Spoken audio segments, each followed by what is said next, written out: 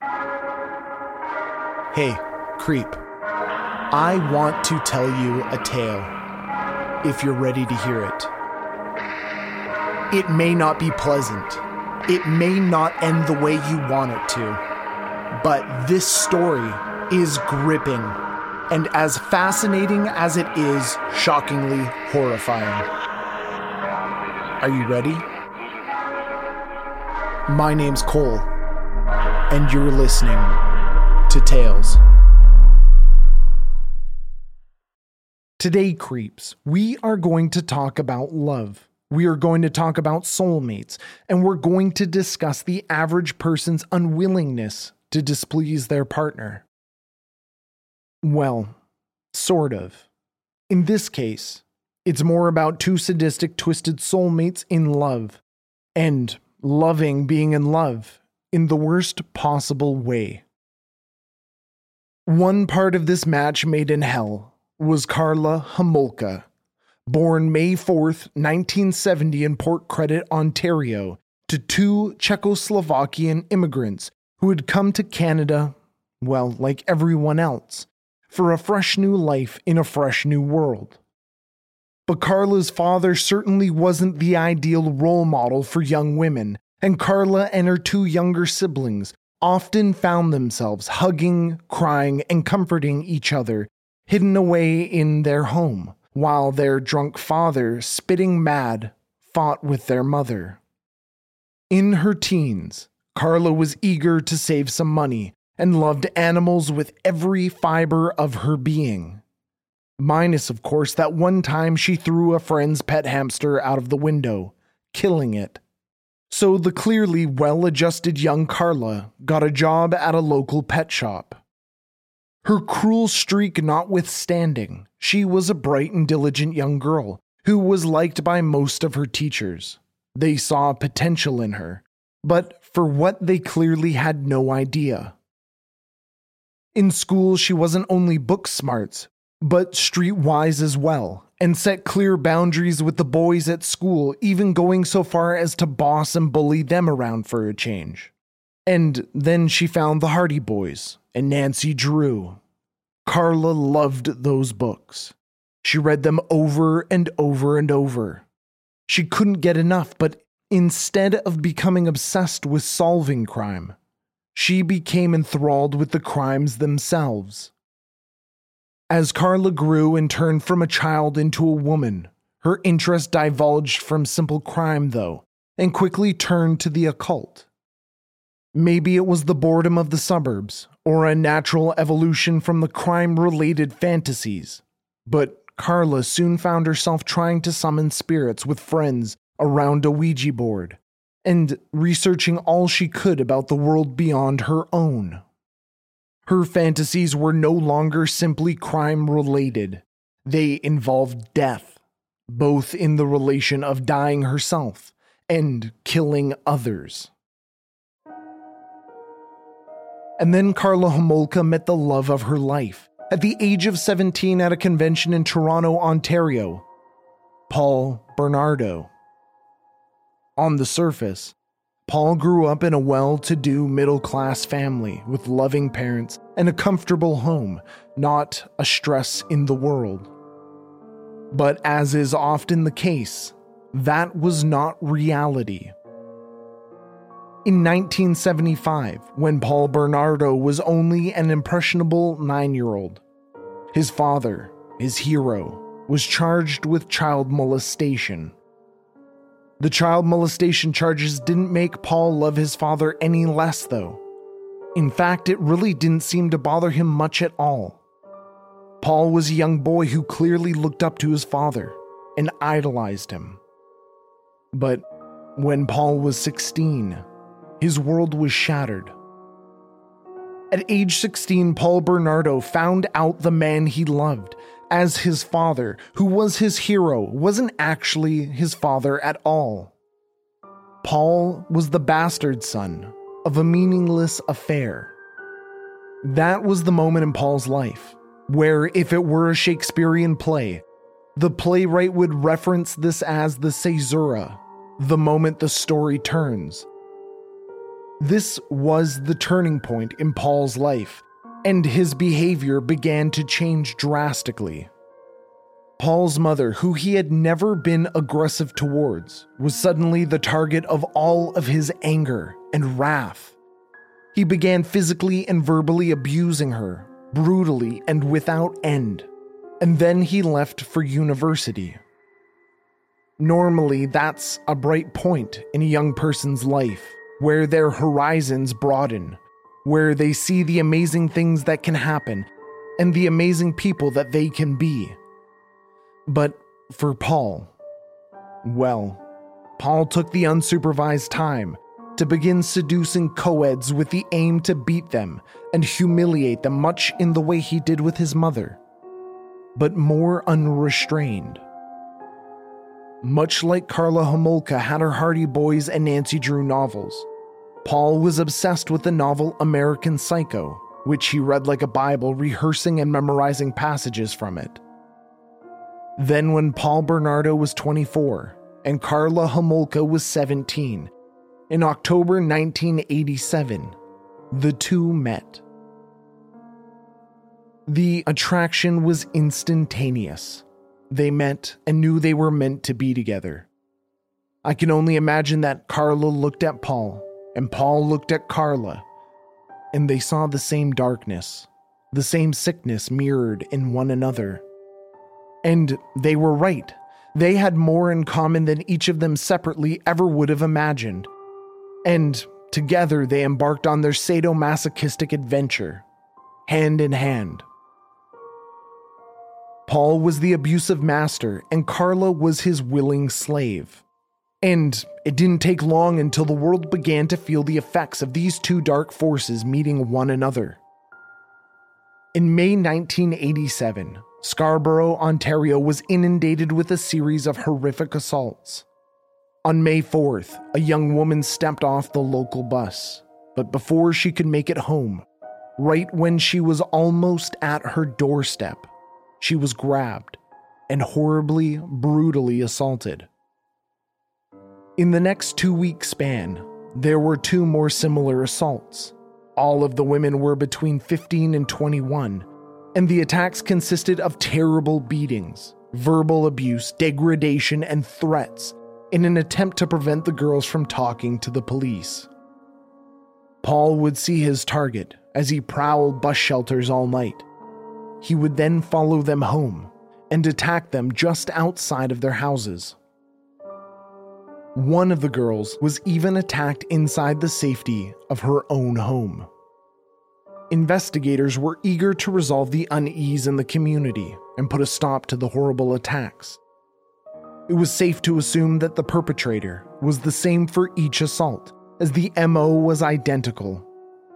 Then the newspapers began running the story, and like newspapers tend to do, gave who they would find out later was Paul Bernardo, the moniker of the Scarborough rapist. At least 19 women were attacked over the next 5 years. At least 19 was the official number. But not all of Paul's attacks went smoothly.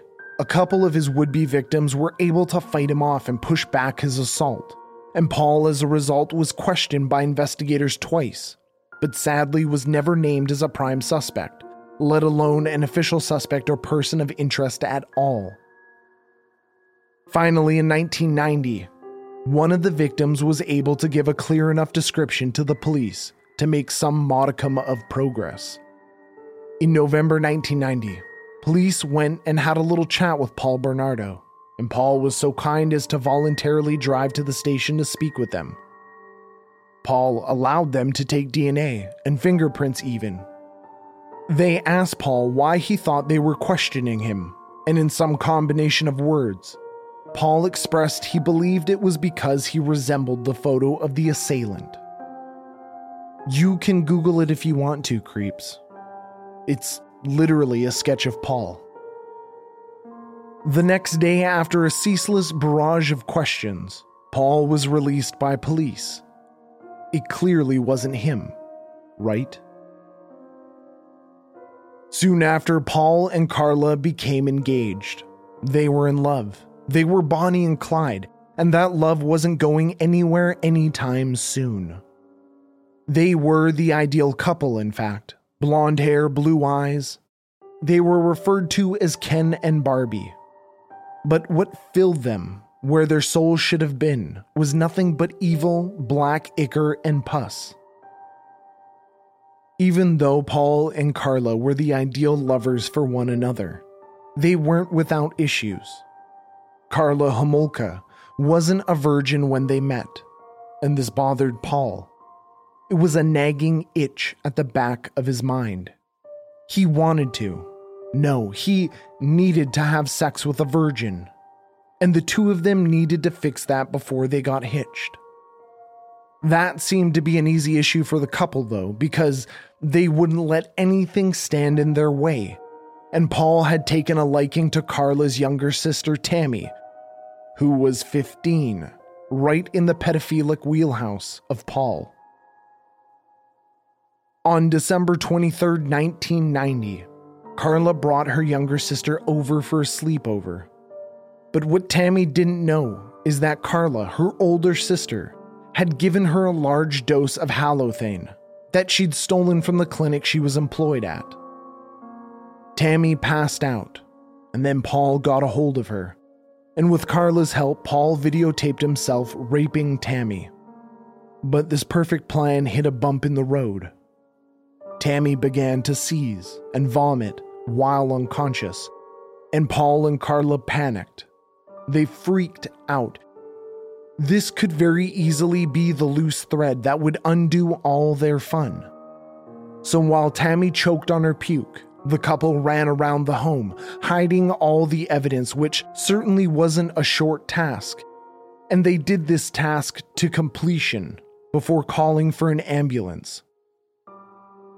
Tammy Homolka was pronounced dead as soon as she arrived at the hospital. To add insult to injury, at Tammy's funeral, Carla and Paul placed a photo of themselves smiling and laughing inside her coffin. Their own sick little inside joke. One that no one would ever be the wiser to. If for some reason you creeps are seeking more insight into this tragic event, 3 weeks after Tammy passed away, Carla and Paul filmed themselves discussing the event and titled it Fireside Chat. You can read the transcript online if you search for it. Now, one would assume this close call would have filled Paul and Carla with a little discretion or anxiety or sense of having to rein themselves in. But Paul and Carla were not normal, rational individuals, and instead it seemed to only escalate their crimes.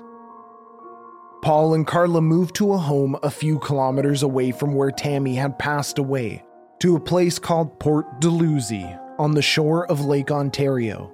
And it didn't take long for Carla to lure in Paul's next victim. On June 7th, 1991, Carla invited another girl around, this time one she'd worked with at the pet store. The victim was 15 years old, like Tammy, but unlike Tammy, she woke up the next day and didn't remember a thing. In fact, she had no idea she'd been sexually assaulted and violated, and figured her intense vomiting was from drinking alcohol for the first time. The road for the ideal couple had been filled with adventure after adventure. It was a series of one exciting turn after another, so it only seemed natural to finally tie the knot. On June 29, 1991, Paul Bernardo and Carla Homolka married one another. The same day the two of them got married, a couple canoeing in Lake Gibson discovered concrete blocks containing human body parts in the water.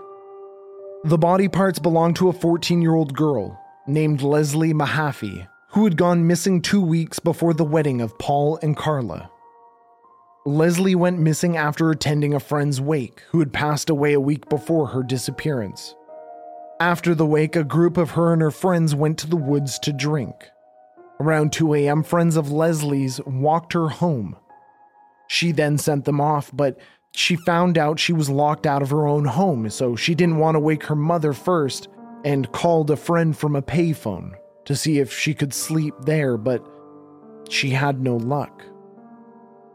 So she decided to walk back home and wake up her mother, but she never made it home. Paul had been nearby where the Mahaffey home was located, stealing license plates. He saw Leslie alone and offered her a cigarette, which he said was at the back of his car. When she was close enough to the car, he wrapped his sweatshirt quickly around her head and forced her into the vehicle and took her home.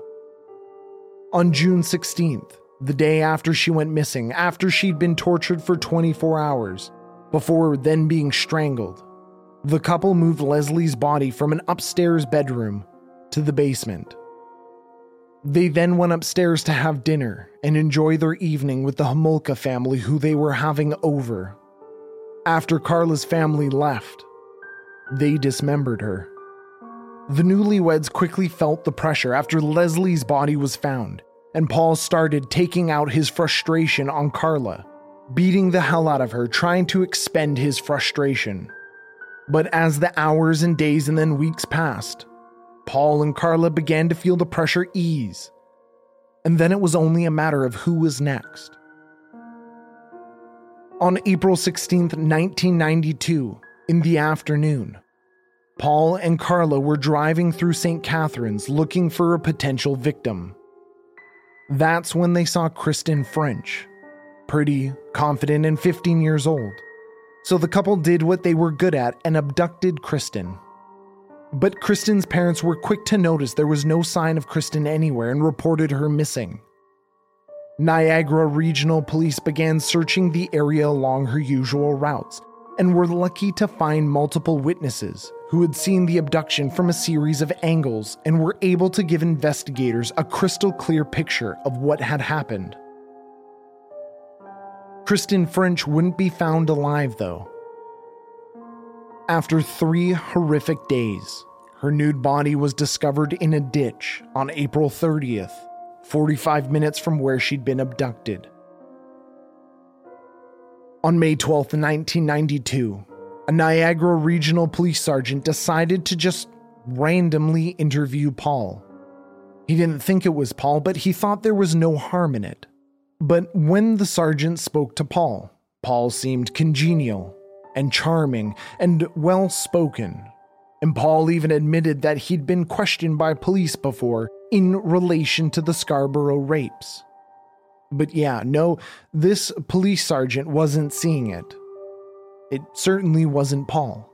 And it didn't end up being a victim of rape or murder at the hands of Paul and Carla that would end their string of terrible deeds.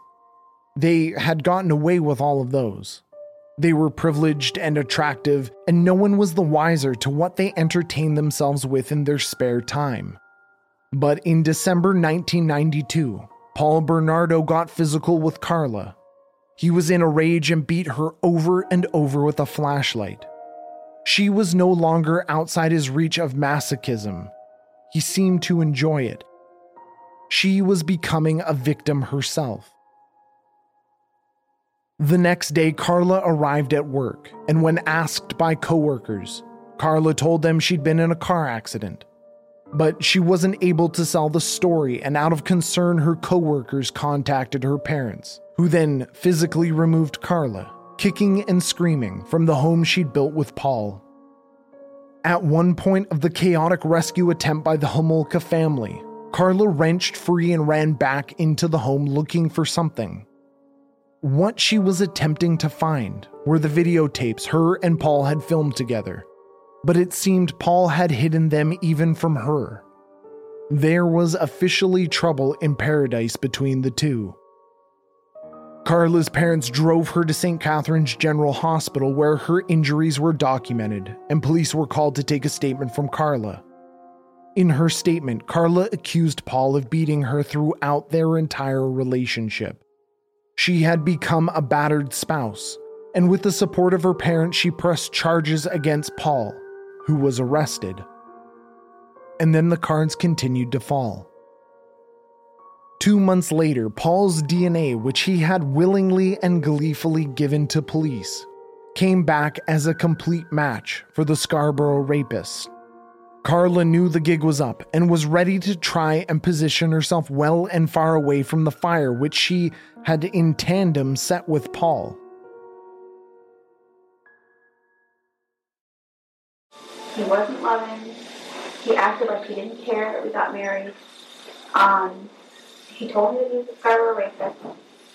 And it just was not like the kind of wedding night that girls dreamed about having. Being physically and verbally abusive to me at that time, as you know.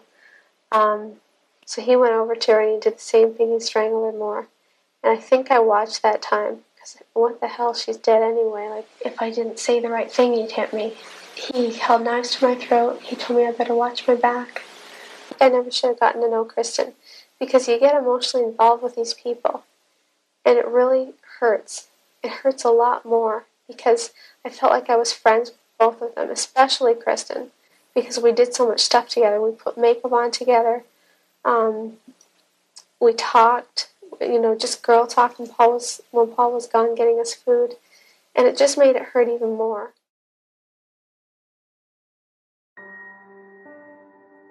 Karla Homolka was quick to get a lawyer and begin working on her plea bargain, which she was hoping to receive in exchange for her testimony against Paul.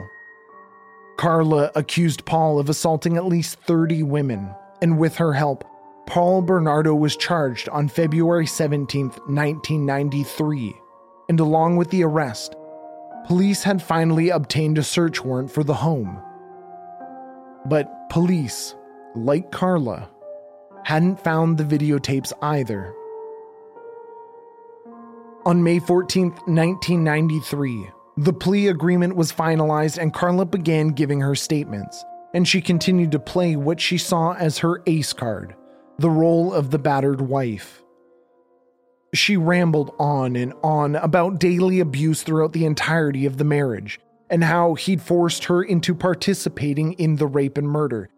She had been manipulated and threatened the entire time. But just as she was selling the police her false bill of goods, they found the tapes, hidden in the upstairs washroom. In fact, it was Paul who had given them to police.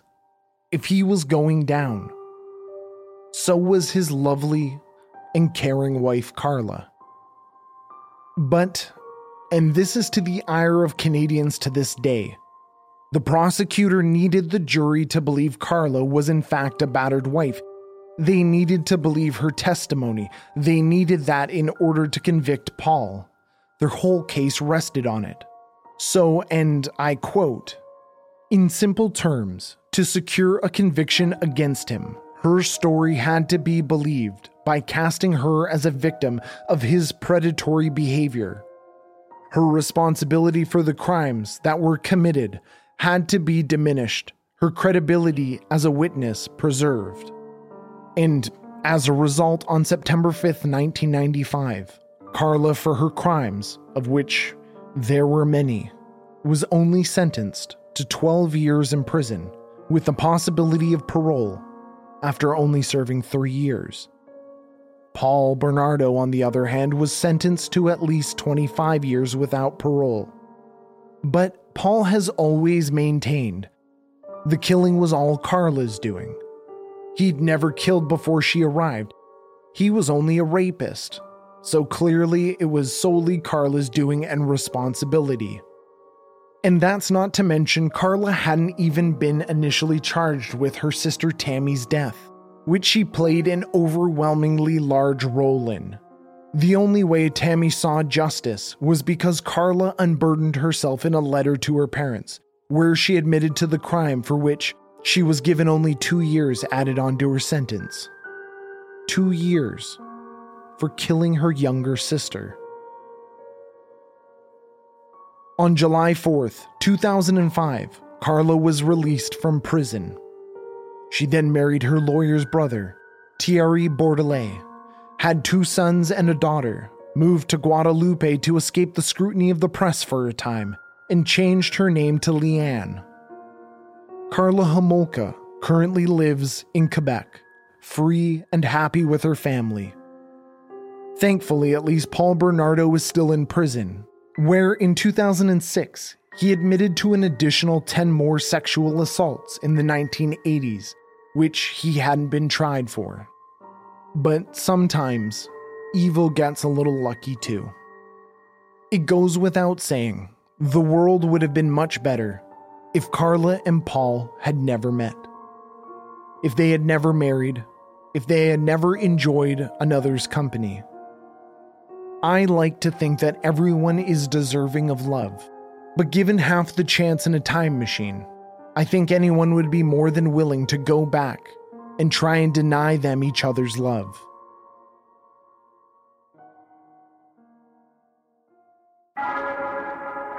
So, creeps, that brings us to the end of our tale.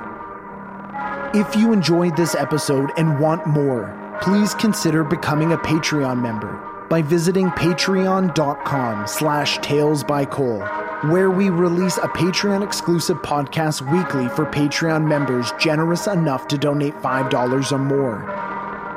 If you have some time on your hands, please consider leaving us a 5-star review on Apple Podcasts or wherever you listen to podcasts.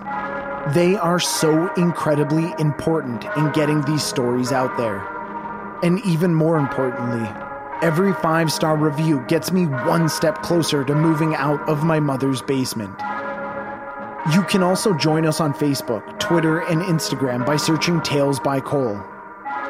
This episode was written and narrated by me, Cole Weavers, and sound production and editing by Matt Black. Remember, creeps, take care of one another, stay safe, and don't forget to lock the doors.